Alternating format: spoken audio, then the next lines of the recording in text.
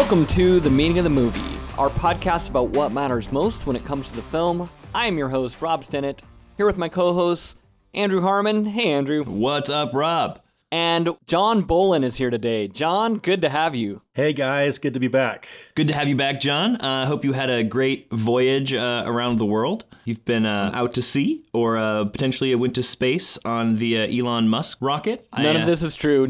Everything Andrew is saying right now is false. But John is a busy man. I wish it was that exciting. John is a busy man. He's famous. He's our famous friend. He is. And since you all have the privilege of listening to the episode with our famous friend on it, why don't you go ahead and jump over and just subscribe to the rest of our episodes. You don't really need a reason to subscribe, but go ahead and do it. Maybe drop us a rating or give us a review. We have a couple of reviews that you all have been writing. This one is my favorite. It's our only 4-star review, but I love it. This is from a Fresh Hop Cinema, and he said, stumbled across this podcast by chance and just finished listening to the Don't Look Up episode. Though I disagree with just about every point that they made, and I have my own podcast episode to prove it, I can't argue with the quality or the delivery of the criticism. Keep it up. Great work, fellas. I love that. Like, you don't have to agree with, our take on a movie, but the fact that, you're listening and that you have thoughts and you want to engage in the conversation, I love that. I think people come to The Meaning of the Movie for bad takes, but interesting takes, and that's where we specialize. We may not always be right, but we'll try to be interesting. And Fresh Hop Cinema, shout out to you guys. You're doing great work. I encourage our listeners to give them a listen. All right, fellas, today we are talking about The Truman Show.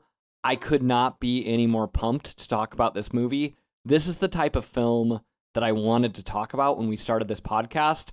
A film that plays up as an entertaining story, but there's also a lot of meaning and a lot of layers to the onion that we can peel back. And I want to get into that, but I think to start with The Truman Show, you need to understand this was a huge deal for Jim Carrey, who was just reeling off $100 million film after the next. Ace Ventura, Dumb and Dumber, The Mask, these kind of the bigger-than-life comic films, and then all of a sudden he does Truman Show, which is not like a Jim Carrey vehicle. It's a little more dramatic and a little bit more serious. So what I'm teeing up is this. Where does The Truman Show rank in comic actors turning to dramatic roles? Where does that rank for you guys? I mean, I think it's pretty high on the list. I was trying to think of other great examples of comedic actors that have done a dramatic turn. And I feel like you've got Robin Williams. I don't know, was Good Morning Vietnam his first dramatic one? So I'm saying Dead Poets Society. Dead Poets Society. First real dramatic film that he jumped into. Yeah, that's probably the top of the list. Because, Good Morning Vietnam is dramatic for sure. I mean, it's about Vietnam, obviously, so it is a drama. But it's still this is Robin Williams doing jokes the whole way through, doing voices. It's kind of like if you took the genie from Aladdin and put him in the middle of Vietnam, that's what that movie is. Sure. I'm trying to think of other big comedic actors who took that turn. Bill Murray in Lost in Translation is one I thought of. You've got, what was Jim Carell? Are we talking Steve Carell? Steve Carell, yeah. Steve Carell. I actually have a list because yeah, let's go. You know me, I like lists. So here's my list of comic actors turning to dramatic roles. And as much as possible in this list, I tried to pick their first one. If you look at their IMDb, this is the first one where it's hey, they've been a comedy guy, and now all of a sudden they're jumping into drama. So Tom Hanks in Philadelphia, that's a big one. Tom Hanks is doing Turner and Hooch, and he's doing The Burbs, and he's doing A League of Their Own. And then all of a sudden he does Philadelphia, which is about an AIDS case, and it's super heavy, super serious. He loses all this weight. He literally wins the Oscar for it. And this is the moment that he becomes Tom Hanks, this legendary actor. Then we have Steve Carell in Foxcatcher. Whoopi Goldberg in The Color Purple, I think is an interesting one, where she's kind of the stand-up comedian and then all of a sudden is in Steven Spielberg's kind of epic The Color Purple. We have Bill Murray, Lost in Translation, Eddie Murphy, Dreamgirls, and then Robin Williams, Dead Poets Society, which is also directed by Peter Weir, who did The Truman Show. And so that's kind of my list. The other ones I would put in there would be Lost in Translation with Will Ferrell, or not Lost in Translation, Stranger Than Fiction. Stranger Than Fiction, yep. With Will Ferrell. There's some charming, cute moments in it, but it's not a comedy.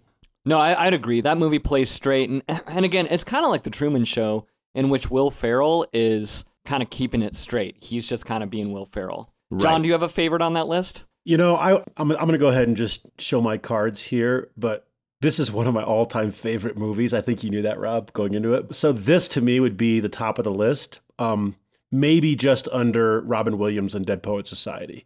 I think that was a great case of a comic actor getting into a more serious role. And then, of course, he did several after that were phenomenal. So I would say Dead Poets Society, Robin Williams, and this would probably rank number 2 for me. Yeah, and if you Google this question, like probably the first one that turns up is Robin Williams in Good Will Hunting. That's the one that he wins the Oscar. That's the one he's sort of known for. And it's an incredible performance. But for me, what stood out was like when he did Dead Poets Society, where all of a sudden, I think it has a lot in common with the Truman Show in the fact like he's still kind of funny, he's still doing voices, but that movie, Dead Poets Society, is playing it pretty straight. It's playing it pretty much like he's this inspiring guy, and there's a lot of heavy stuff that happens in the film. Does Dead Poets Society come after or before Good Will Hunting? It comes before. It's 1989, and Good Will Hunting's 1997. Yeah, I was going to say, it's like a lot later. I know that because he had a beard in Good Will Hunting. And so I'm like, oh, he's older now. Which means he's older. Yeah. The other one that we haven't mentioned would be Adam Sandler in Uncut Gems. Yes, great one. I don't know, though, that Jim Carrey stayed in that dramatic actor category after this film. I think he was there, but I think he moved back into I think he felt more comfortable in his skin, or at least audiences embraced him more as a comic, whereas some of the other actors you're mentioning, I think they transitioned to a more dramatic actor. I don't know that happened with Jim Carrey. Well, Robin Williams is, again, probably the best comp because he would go and do another big, broad comedy, and then he'd do something really dramatic like Insomnia or 1 Hour Photo. And Jim Carrey would do these comedies, but then he also did Eternal Sunshine of the Spotless Mind. Oh, that's right. Yeah. A movie that we will for sure do on this podcast.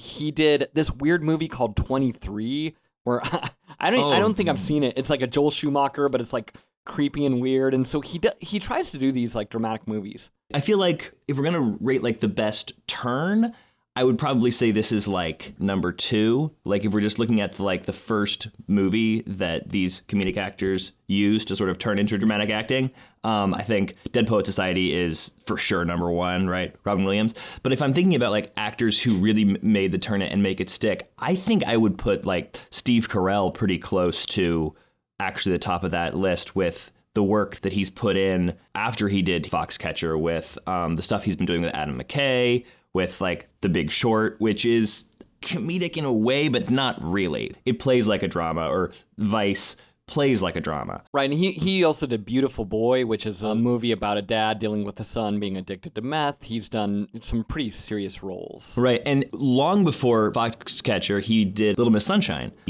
I almost put that on my list. It's a funny one, right? Because he plays it really, really straight. Like, he's not Michael Scott. He's not the 40-year-old virgin. He's really like a straight up dude, but like the movie's really funny and quirky. Another movie I'd love to talk about in this podcast, but like I couldn't decide. Where Foxcatcher is just straight up like John DuPont. There's like that's the most depressing heavy movie. It's so depressing. It's like, do you want to be sad and then just get sadder? Welcome to Foxcatcher. His performance in Foxcatcher, though, was so dramatically different than what you were used to that it just made a jolting impression.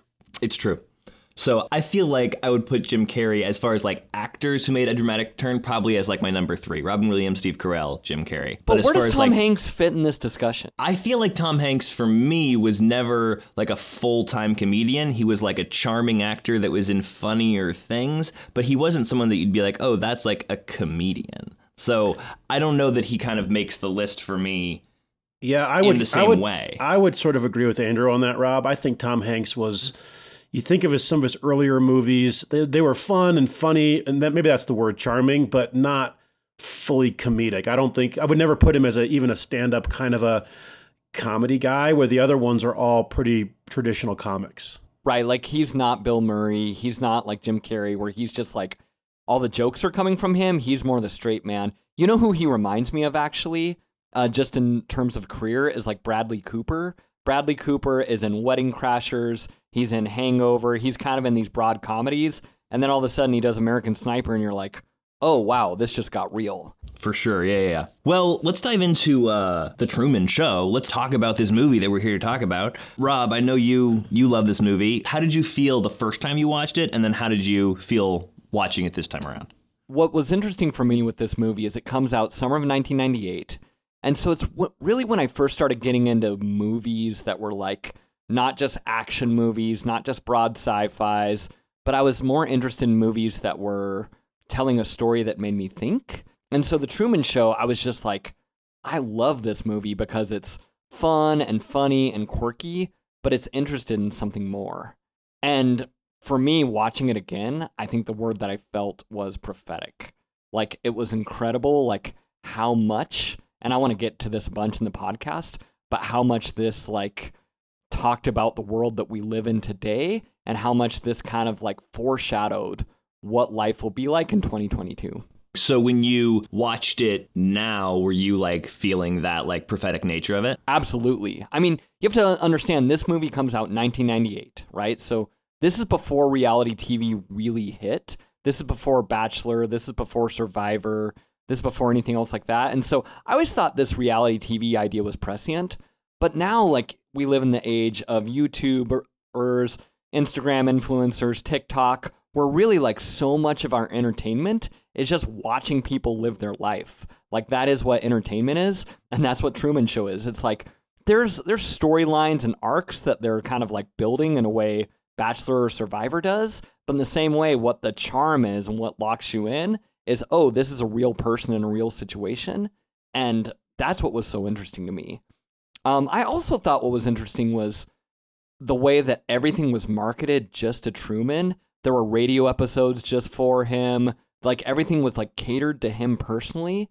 And that also made me think of like us getting our own Netflix queue, our own Spotify list, the way that ad managers will really go and try to do advertising that just fits us, and the way the world is catered around us. I think The Truman Show delved into that as well. When I was watching it this time around, I was, seeing all the like clever ways that they were trying to like subliminally keep him in line, but I didn't quite connect it with like honestly how advertising is doing the same thing to us now with the micro targeting and the algorithms that suggest everything that they want you to buy, whereas in The Truman Show they're trying to keep him sedated basically. Right. It's like that the Social Dilemma film, that documentary, Yep. It's all these algorithms and AI that's like keeping us clicking, keeping us scrolling, keeping us engaged, like really customizing the ad perfectly for us. Like, that's an interesting, I didn't even think of that when I was watching it this time around, but that's certainly part of the story.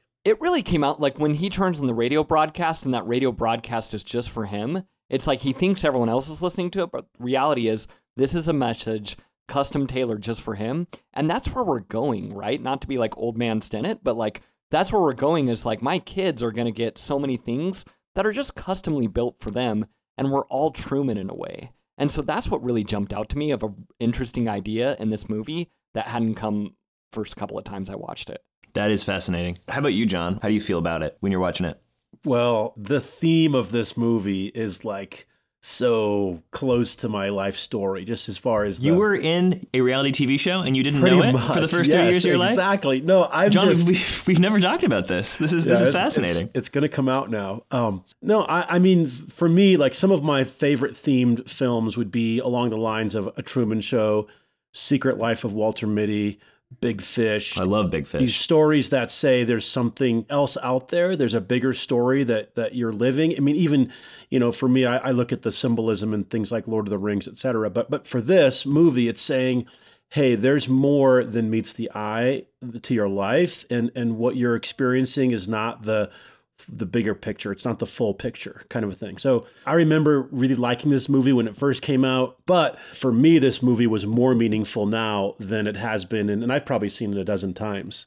But what was it? What jumped out to you this time where it was like, oh man, this is like in my brain. Get out of my brain, Truman Show. I'm just rooting for this guy. Like, I'm rooting for Truman, though. And I know how it ends. Of course I know how it ends. But the whole time I'm thinking, this is us. Like, this is my kids, my wife, my friends, like we live in this situation where we, like, I don't know what it is, if it's just life around us, like creates these narratives that keep us tied in, everything. And there's so many cases of that. I'm thinking right now of walking into the travel agency and the posters on the wall, are like, this could happen to you, and a lightning bolt going through an airplane. It's incredible. It's such a great joke. It's that whole idea that not only is it not a good idea to venture beyond, but it's dangerous. Like anything beyond this is dangerous. And from the time he was young, I mean, the scene of him as a little kid saying, I want to be an explorer. And then the teacher like listening to the ear thing and then saying, well, why would you want to be an explorer? Everything's been explored. And,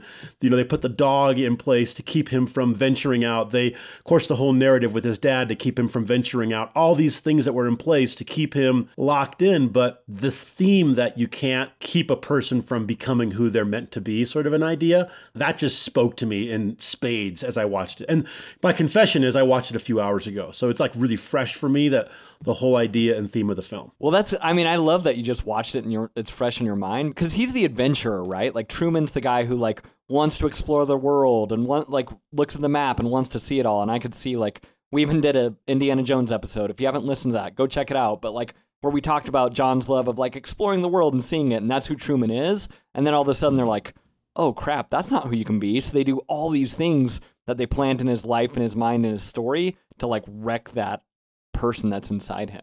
Well, and in so many ways, I know we're going to talk about different characters, but the Ed Harris character, in a lot of ways, he picked the wrong kid. Like, he picked the kid that had this unquenchable, like, I must go and explore beyond where I am. And everything they did to try to keep him back ultimately didn't work. It's a great story. Personally, I love the movie. I love the setup. It's one of those movies, and we, as filmmakers, I think we all have certain movies that we would say, I wish I would have made that. Like, what a great plot device. I just think that the idea behind that, building that story, would have been a blast writing that script. So anyway. Well, one thing that stood out to me was like Roger Ebert wrote a review and he saw this movie without knowing what the conceit was. So he thought it was like a parody of like Leave It to Beaver and something like that. And then he realized like, oh no, like 20 minutes into the movie, oh, this is actually a movie about his whole life being a TV show. And he didn't even know that was the case. And so I was like, how powerful that would be to like not have seen a preview or anything else and just kind of walk in cold to this movie. Andrew, what about you? How'd you feel watching it? The first time I saw this movie was in college, and I remember loving it with the conceit of like real life being a story, and how much does the story of your life mean to other people and that kind of thing. I found it really interesting. When I rewatched it for this podcast, I'm not on the same page as you guys. I was actually really, not really disappointed, but like kind of disappointed. I did not think it held up. Boo. So I got to dig into this. So was there a certain moment where you're like, oh, this isn't working? Like, what's going on? Or was it just an overall like washing over you? I think like what you were just saying about like being able to watch it not knowing the conceit, I feel like that is the best way to watch this movie. And I knew what the conceit was the first time I watched it, but I feel like it didn't hold up on a rewatch because so much of it is built around the idea of him like discovering what the world is. And once you know what the world is, then it's kind of like, yeah, man, you're in a TV show. There's little moments of diving into like what the TV show means for the people who are watching it and why people are obsessed with watching someone else's life.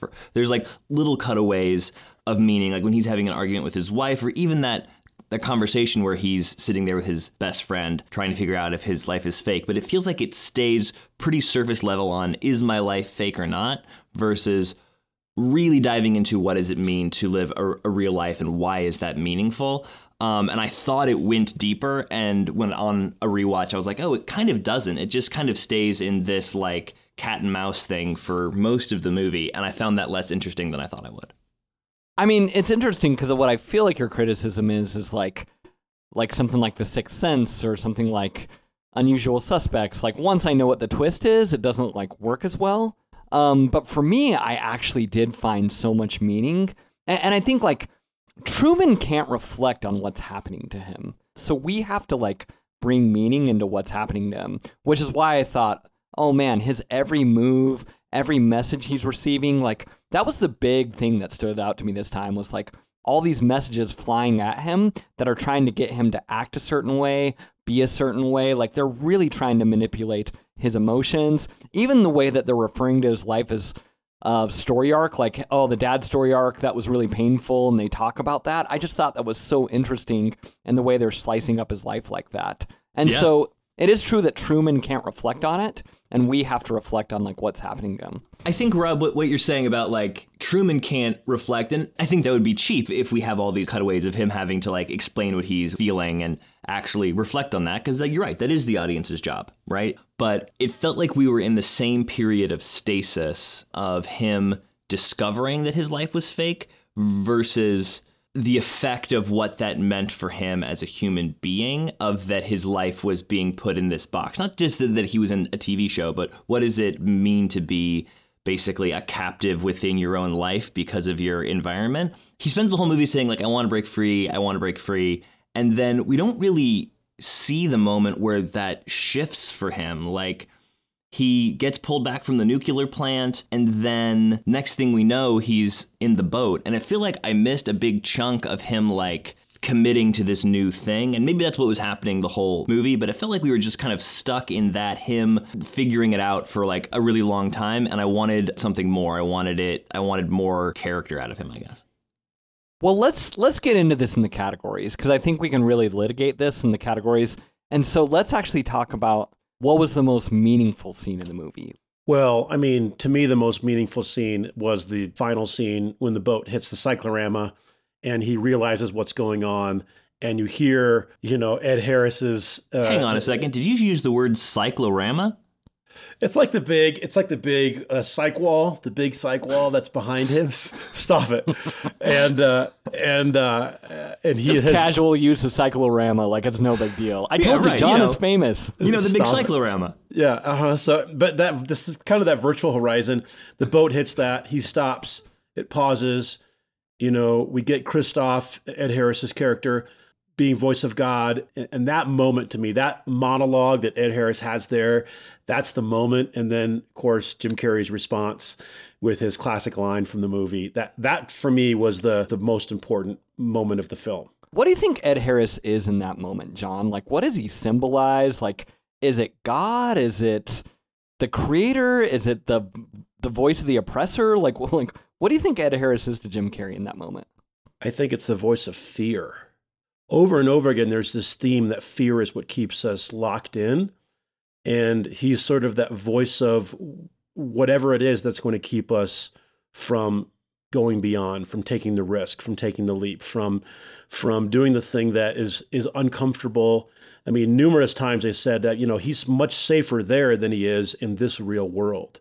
And so I think that to me is what Ed Harris is. He symbolizes that. Can we give a shout out to Ed Harris's performance in that scene, right? I mean, the whole movie, but like that scene in particular, I think is a really powerful performance. I know Andrew doesn't think so and thinks it's garbage, but like... No, I think Ed Harris is fantastic in this movie. And to be clear, I don't think it's garbage. I thought this movie was just so much better than it actually was. Well, and for Ed Harris to be, for him to be the antagonist, and it's so well played and such a layered, nuanced character that you really feel the love that he has for this character. You feel almost this, like, he thinks he's the father. He really does. I mean, essentially, this is an unwanted baby that he, as his company, but he adopts and has, in his mind, he's nurtured this baby. It's like, in a lot of ways, it's a picture of like this perfect sociopath that like really believes that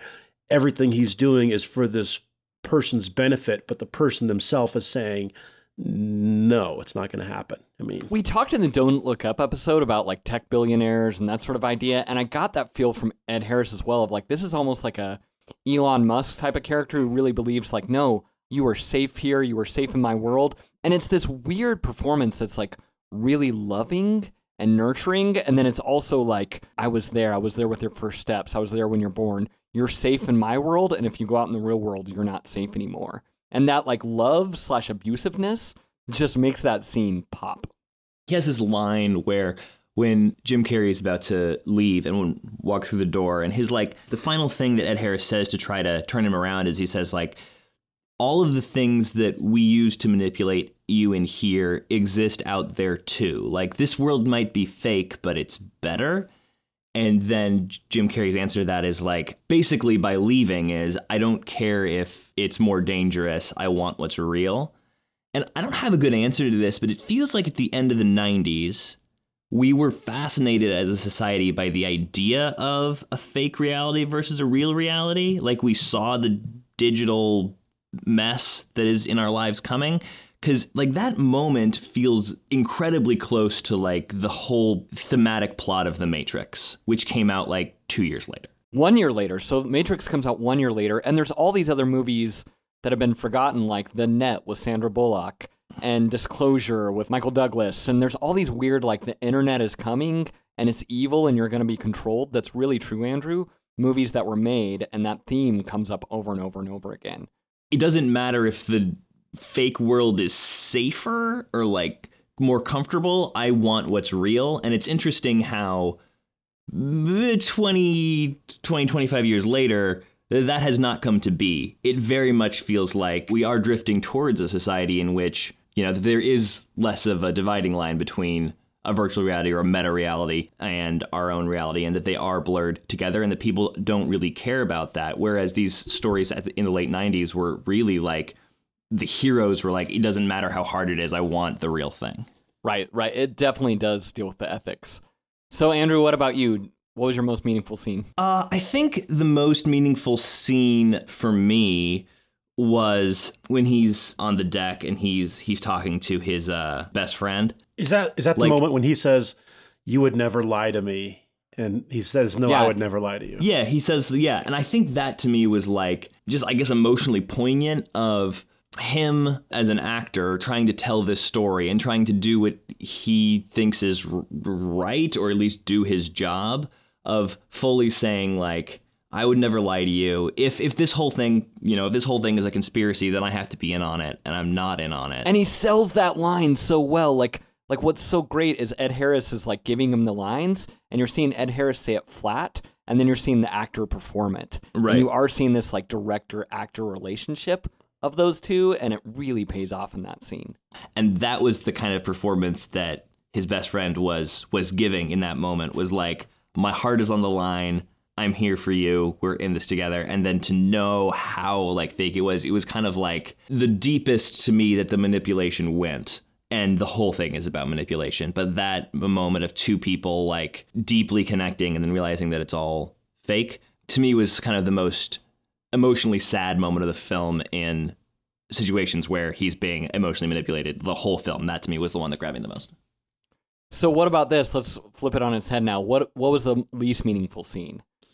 So the extended sequence of when he starts to like see things going wrong. So I feel like the sequence right after he hears the radio broadcast of like the first AD talking to the extras, everything that kind of followed that, it felt too drug out to me. Let me say something about this, because here's my thing is like, what drove me crazy, which may have been along the lines with you, was like how sloppy things were.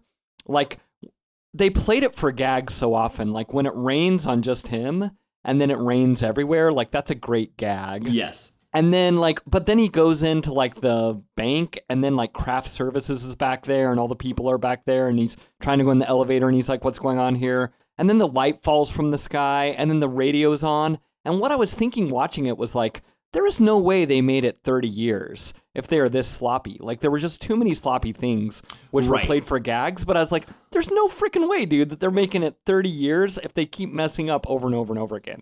Right. And I think what they were trying to do is the idea of, like, because he heard the radio broadcast, is he started to deviate from his routine, and that he was controlled enough in the way that they had set everything up that they could basically predict where he would be at any given time. And so when he deviated from his routine, when he left work and didn't go through the rotating doors, then no one was really set up to be able to respond to that. But I feel like there was just a better version of that scene, whether it's a chase sequence or, you know, something more like The Matrix where like they have to like drug him and he wakes up in his bed and he thinks it was all a dream. There's like better versions of it versus him like just being like, oh, that was strange, and then going back to work. For me, I didn't have a problem with any of it. I thought it was really fun to see the mechanics of it. It was just it happening so frequently that I was like, there's no way. What do you think, John? I actually like the fun and games of the realization of the world he's in and then him finding a way out. So I liked all that. For me, the least meaningful part of the movie actually was reintroducing his dad as an extra, because I thought that lost some of the power of the final sequence in the boat. Because with his dad dying in the water, that would have made that final scene, I think, more emotionally compelling.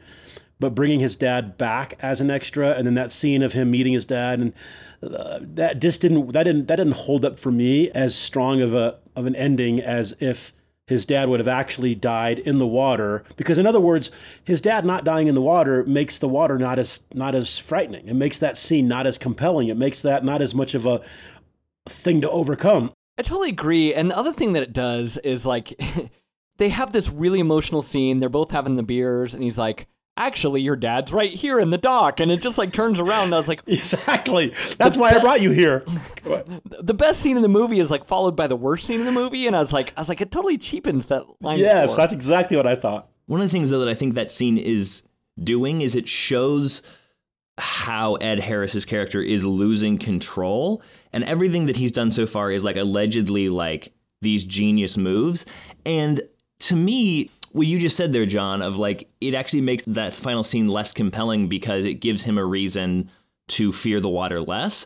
I would have loved if they had like had him make that realization somehow on screen, right? That the fact that all of these dominoes start to fall actually start to spur him forward, which it is doing. But like, we miss the moment where he really makes a decision, where he gets in the boat and starts going. We don't see that decision. It just gets made off screen. Like, that is a good note. Yeah. And the reason that happens off screen is because they're choosing perspectives, right? Right. Because what they're actually doing is they're giving you the shock of like, looking all the way through the town and where is he? Right. And then it leads to that big moment, which is cue the sun, which is such a great line and a great visual gag. But because they're spending time in that perspective, they can't spend time in Truman's perspective of him getting to the boat and looking at the water and do I go in it? Do I not? When we see Ed Harris's in his friend's ear, it almost switches to Ed Harris's perspective at that point for the rest of the movie. It is kind of a point of view shift, which is interesting, and it makes Ed Harris a really compelling character for the rest of the movie. But it does, I feel like, maybe cheapen a little bit your connection with Truman. But Ed Harris, he is answering one of the interviewer is like giving him a question, and he's like, asking him all these things, and Ed Harris is presented as this like really smart like writer, creator of this TV show, right? And he goes like, how are you going to explain like the reemergence of his dad and where has it all been? And we're waiting for this like grand answer of this like architect who's created this master stroke of, a story. And Ed Harris just goes, oh, amnesia, which is like the worst possible. It's like the cheapest, most soap opera-y answer. And to me, it was this moment of like, he's losing control. If the best option they have is to reintroduce his dad and explain it away with amnesia, like this thing is crumbling. Right, like I saw that on season 2 of General Hospital, where it was like, okay, we know the amnesia plot. Right, you're like, oh, that's a bad answer. And I guess at that point, I wish that they had like done more with that, or like we could have seen Jim Carrey's response to those things and him like wrestling with it, but we lose his perspective at that point. And I think that's when I really wanted to hone in on his perspective. I don't know. It's, to be fair, I'm like really like bagging on this movie. It's a good movie. I just think I expected to like it more than I did. Okay, so I want to get into some questions about the Truman Show itself, like really nitpicks about like, okay, how does this all work? So first question is this.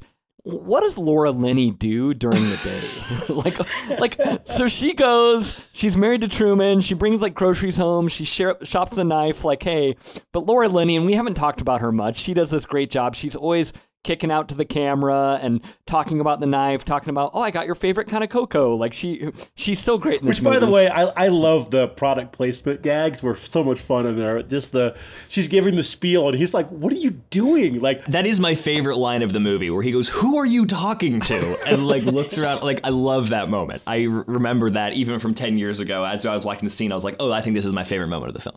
And the camera works so great, right? Like it like whip zooms like a Martin Scorsese shot into the knife. So it whip zooms like into the hot cocoa. The lawnmower or whatever it is. Yeah. It's like so great. But okay, so what does Laura Linney do? She like 5:00 she gets home. She's with Truman. I'm not sure, like, what they do at night, like if they're consummating this marriage, like that's a whole other ethical like thing we could get into. They seem to imply that they do because of like the guards that are like watching it. They're always like, oh, you don't see anything. You don't ever see anything. They always like pan over. But it seems like, yeah, I was thinking that too. I was like, this seems ethically ambiguous. But her character is presented as like, there is no difference between my life and the show. Like, at the very beginning, she seems like actress over the edge, so you feel like, she'd probably do whatever. What's so interesting, the first 5 minutes of this movie is incredible because it almost starts with like a making of where it's like a talking, like Laura Linney's explaining her character thing, which is like Truman Show is not just a job, it's a calling, it's a way of life. And so you see that's her perspective. But still, I'll say this, Rob. I've got friends that work on film. Film is one thing because on most low mid-budget movies, you're working 12-hour days. It's brutal, right? So that's one thing. Then a TV series, you're talking about 70 or 80 days of shooting. And now this is like a 365 days of shooting. Like, it would be crazy. I can't even imagine the kind of scale you would need for your crew and your actors. And I mean, 24 hours a day shooting, it just seems untenable and crazy, but fun to imagine. Like, do you think she has like a husband offset, or she goes out in New York nightlife on the weekends? Because you can't leave the set. So does she ever get to go home? Well, I think her time off is during the day. Like, I don't think she goes to work. I think her work day, her call time is 5 p.m. through like 7 a.m. and then she's off in the middle of the day. Which, right, by the way, wasn't that a great scene in the hospital when the guy had to amputate the leg and he's like, that was amazing. Was great. I guess I wanted more of that. I wanted Truman right up against it more often. And the doctor was like, scalpel, please. And the patient's like freaking out. It was a great scene. I love that scene. So, do you think, like, Truman leaves? Do you think there's season 2 of The Truman Show? Do you think they, like, reboot this and do this again? Like, in the world of The Truman Show? Yes, I think they do it, but obviously not with Truman. I think he has a whole problem for the rest of his life. But I think they do it again 10 years later, but they do it Survivor style on an island where they're raising a baby in like an enclosed environment where they get to tell him what the world is. I think their mistake was trying to make it too much like the real world. That's what I thought. I was like, why are there buses? Why are there cars? Why are there airplanes? You can make the world whatever they want. Like, right. Hey, buses have never been invented. In fact, here's my pitch for Truman Show Season 2. Are you ready? Let's go.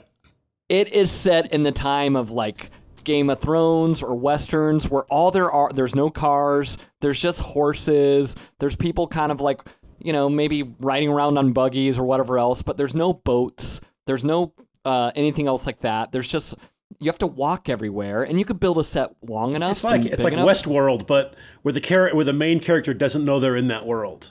Right, and I like your pitch of an island, Andrew, but I'm like, there's no cars, there's no anything. You can still have like nice houses and that sort of stuff. Electricity could be invented. You can kind of like cheat whatever the rules of science are, but in this universe, there's no cars, there's no boats, there's no buses, there's no transportation to where you can ever get out.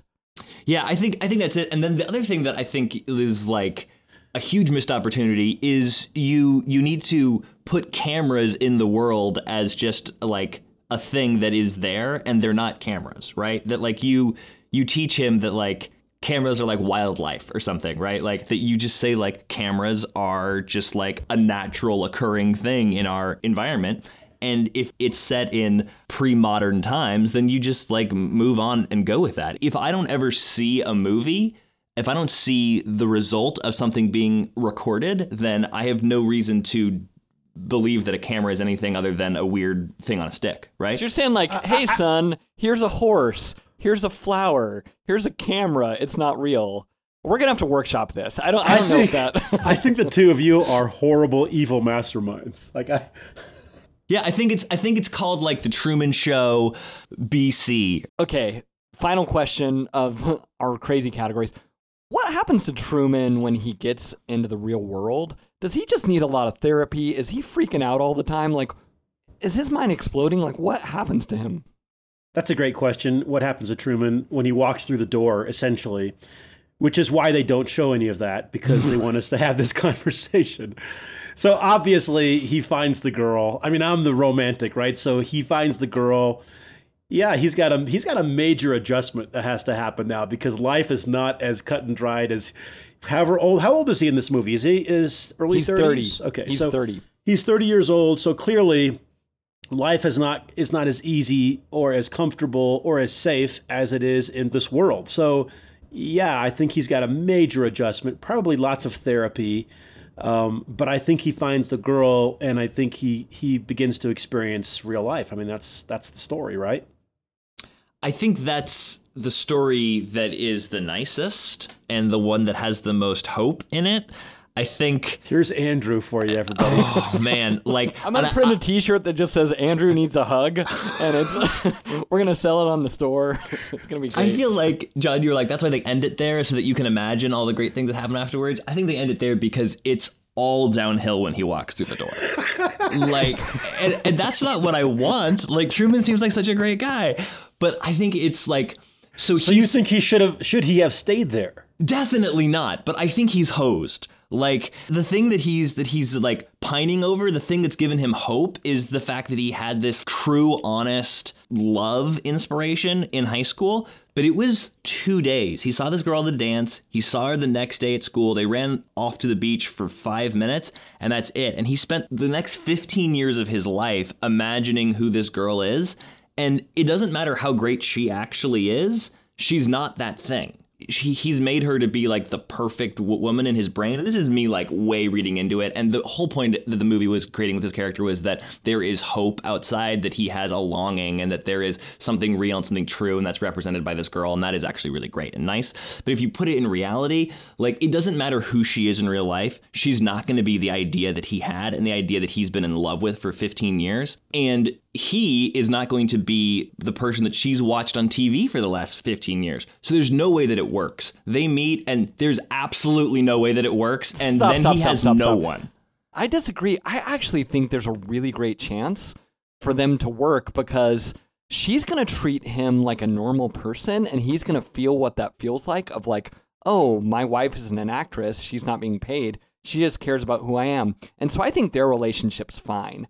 But I think, Andrew, you're right that he's hosed, because he's going to go to Times Square and everyone's taking like cell phone pictures of him. He's going to be the most famous person in the world. And it's just going to be like too much to realize, like, oh my gosh, everywhere I know, those people watched me go to the bathroom. Those people watched me eat breakfast. Like, what does that do to your brain when you realize like you've been under the microscope like that? He needs a safety net, and I think they're trying to provide that with the idea that there's this girl waiting for him, and I think there is debate as to whether or not that works. But that is the thing that to me is the most sad, of like when he leaves, like he has no family, he has no one who is unconditionally going to like be there for him, to like be that human safety net that we all need when we hit rock bottom.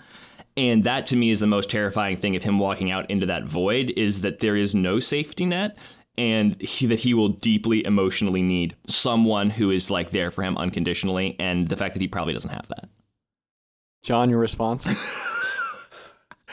Well, that's a great uplifting view of life, Andrew. Actually, where my brain was going right in that moment was, it's interesting how in the movie we don't see the dark side of Jim Carrey's character. We see a pretty happy-go-lucky guy who smiles at everyone. The whole world's cheering for him.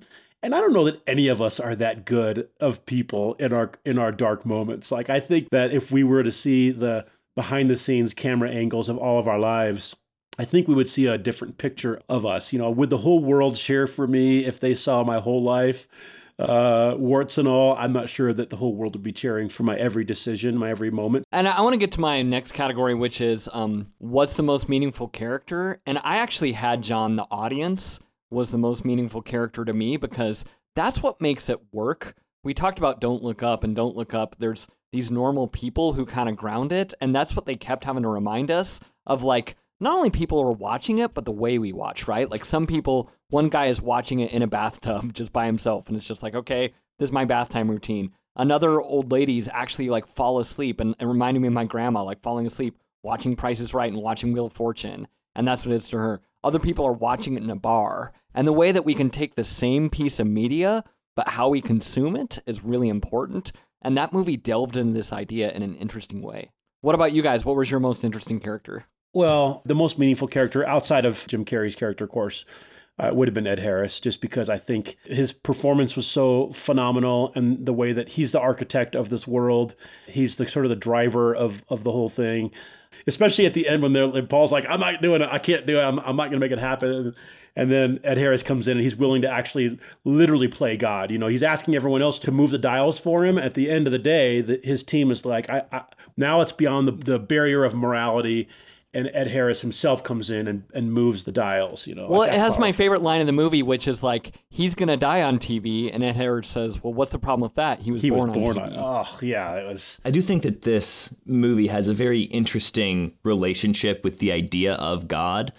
I think that Ed Harris's character is a very not veiled analog for God and the idea of a creator who is in place running our lives. And it feels like the movie is very antagonistic to that idea, and I guess the idea of fate, or the idea of a creator, or the idea of a creator. You know, what I took away from that was like, it's against when corporations play God. So like, it's very intentional. Like, this is a corporation, there are sponsors. Like, when everything's breaking down, one of the first conversations that happens is like, the sponsors are going to be so upset, and he's like, why? We've got more than ever. And so it's this sort of idea of like, when corporations play God, when corporations really start like crossing the line of creator and caregiver, like that's too far, and that's really dark. Well, I don't know, Rob, if the filmmakers were trying to do this, but it might also be a commentary on organized religion. And of course, you guys know me. I mean, I'm sort of a religious type guy, I guess. I wouldn't maybe use that word religious, but certainly a person of faith. But I do think that there's a little bit of a commentary there on sometimes that organized religion uses fear as a mechanism to sort of keep things boxed in a safe container. And maybe there's a commentary there about how there's something beyond that. And that's what I was kind of feeling, is it felt like this movie about living your best life, and then it would take these turns into what felt like a commentary against organized religion. But I really like what you just said, Rob, about the idea of it's corporations playing God. That's a really interesting take on that feels much more in line with the other themes of the movie. Yeah, because like you said, Ed Harris is really human. Like, it's like, oh, he's this grand master, but he's not, you know? And I think it's very much like, you're not as in control as you think you are. This guy is like slipping control, and you can't just wield this the way you think you should. That's good. Yep. Quick sidebar. Do you think this movie should have been nominated for Best Picture? You ready for the Best Picture nominees of 1998? Yeah, let's go.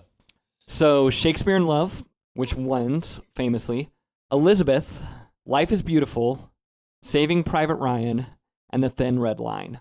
Those are our nominees. This is the year, one of the most famous Oscar years, where Shakespeare in Love beats Saving Private Ryan. We're not going to litigate that right now. I just want to say this right here. Should Truman Show have cracked that top 5? John, what do you think? No, I don't. It doesn't seem like an Oscar type film to me necessarily. So as much as I love the Truman Show, I don't know that it belongs in that category of the top 5. But boy, Saving Private Ryan was a great, and those Life is Beautiful.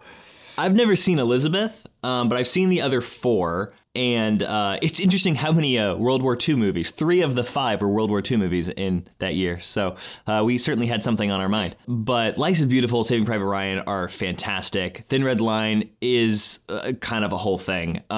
Here's the thing. When was the last Elizabeth conversation that you had? When was the last time you're like, oh, okay, I really like this? Like, get Elizabeth out of there. You guys are tripping. Get Elizabeth out of there. Put Truman Show in there. It belongs in it. Yeah, I think you might be right about that, Rob. I'm going to reverse my decision on Truman Show. I put it in there, certainly up against Elizabeth any day. And I would probably put it against Thin Red Line, too. I mean, that movie is sort of bonkers. It's this weird, like, ethereal mess. Well, especially if you're talking about films that have stood the test of time and that are still in the zeitgeist of our culture. We're talking about, like, Truman Show is there. It's even become a sort of metaphor for this idea. So, yeah, I think it deserves a place there somewhere. Elizabeth can get out and put in Truman Show for me. Okay, so this is our final category. This is a bonus category, which is if you like The Truman Show, you might also like.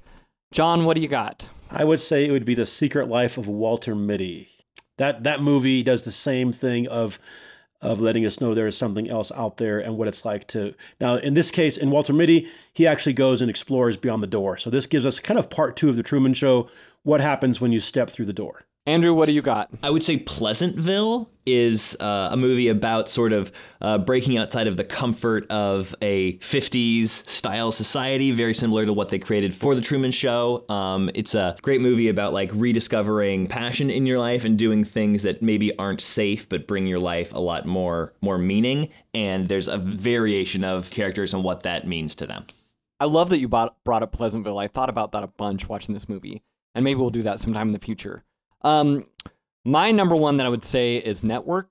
This is a movie that we will for sure do. I adore this movie, but Truman Show is a satire, and I think that's important to realize. And so Network is very much in the same vein, a movie about the creation of TV and its impact on us. And the other thing that I want to flag is you might also like Peter Weir, the director of this movie. I mentioned him earlier, but he's this lesser known. He's not Scorsese, he's not the Coen brothers, but he's got this great filmography of The Truman Show, Dead Poet Society, Master and Commander of the Far Side of the World, Witness with Harrison Ford, Mosquito Coast. He's got Fearless, Jeff Bridges, this great filmography, Australian film director, and if you haven't seen all of his movies, check them out. He does solid work. Okay, we're running out of time, guys, so we got to get to it. This is your final argument. What is the meaning of the movie? Andrew, I'm going to you. What's the meaning of the movie, The Truman Show? I think the meaning of the movie is all about getting outside of the walls that confine you in your life and living the life you want to live. And, being the hero of your own life and not letting other people write your own story. I think there's other movies out there that do it a lot more poetically than this. But the idea of don't let someone else write your story, write your own story. And it's a fun little hijinksy movie along the way. I think probably the reason this movie resonated with me so much more is I don't think that's the main meaning of the movie for me. What I think this is a movie about entertainment, how we create it, how we consume it, how we produce it, how it's put all together. The very last line of the movie is the 2 security guards sitting there and the screen goes blank and then they say, "What's next?" And that's these people who have been watching this show for 30 years. Every single week, it's part of their life. The second it's over, it's like, boom, what's next? This is foreshadowing binging. This is foreshadowing all that sort of idea. And so to me, that's what's so smart about it, is this is all about the way that we consume entertainment and all about the way that entertainment is going to start blurring the line between reality and fiction. Like that's what this movie is most concerned with. I don't know. I think that the meaning of the movie is overcoming your fear and stepping into the unknown. And hopefully our audience that's watching would say, hey, you know what? I've got my own fear that's kept me in. I think in our own way, we all live in our own version of this. What's the name of this town here? Sea Haven? Sea Haven. I think we all live in our own sort of Sea Haven. And if we can be motivated, inspired, or challenged by the Truman Show to say, in what ways have I been content to live in Sea Haven? And what does it look like to actually consider what's beyond? What is our Fiji? What is that thing that we have spent 30 years saying maybe, but maybe not now because my fear is keeping me from stepping across or stepping into the boat or walking through the door? Like, let's step through there. Let's step onto the boat. Let's open the door. Let's see what it would be like to actually explore beyond. So I would say let's do that. But at the same time, boy, it is a fascinating prophetic commentary on entertainment and where we all are today. In so many ways, we're living in Sea Haven and a lot of us don't even know it. Did you hear that sound? That was the sound of John Bolin smoothly landing the plane of the episode. What a great last comment. Beautiful. Fellas, good job. That was a fun episode. Thanks for your dialogue. Andrew, we love you. One of these days, I won't be the odd man out in this conversation between the three of us. Yeah, I'll be Hot Take Rob next episode. So whatever it is, I'll just have the crazy take that like, oh no, Casablanca's overrated or whatever. Like that'll be me. But that's it. That's all we have time for, ladies and gentlemen. Thank you so much for listening. We will see you next time on our episode of The Meaning of the Movie.